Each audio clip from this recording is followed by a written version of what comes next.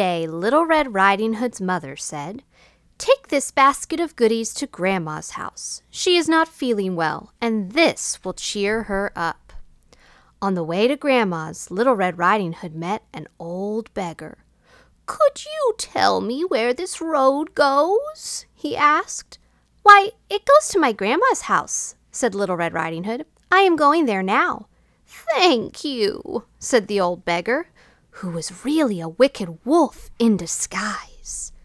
The wicked wolf took a shortcut to get to Grandma's house before Little Red Riding Hood. Then he crawled through an open window. The wicked wolf tied Grandma up with a big rope and hid her away. Then he disguised himself to look just like her and crawled into bed. "Hi, Grandma," said Little Red Riding Hood. "Why are you hiding under the covers?" "Step closer, my child," said the wicked wolf. "Grandma," said Little Red Riding Hood, "what big eyes you have." "The better to see you with, my dear," said the wolf. "But Grandma," said Little Red Riding Hood, "what big ears you have." "The better to hear you with, my sweet," said the wolf.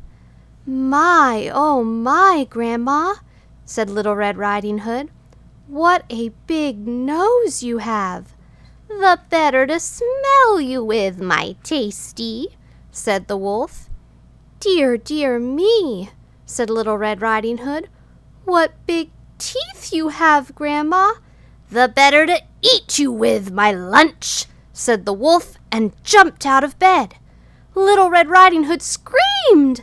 Then she ran and hid. The wicked wolf looked for her all over the house. Finally, the wolf found Little Red Riding Hood. He was just about to eat her up when a woodcutter, who happened to be passing by, looked in the window. The woodcutter chased the wicked wolf away with his big axe. Little Red Riding Hood and the woodcutter looked for Grandma. They found her tied up in the closet and untied her. Then Grandma made hot chocolate, and they all ate Little Red Riding Hood's basket of goodies. As for the wicked wolf, he was never heard from again.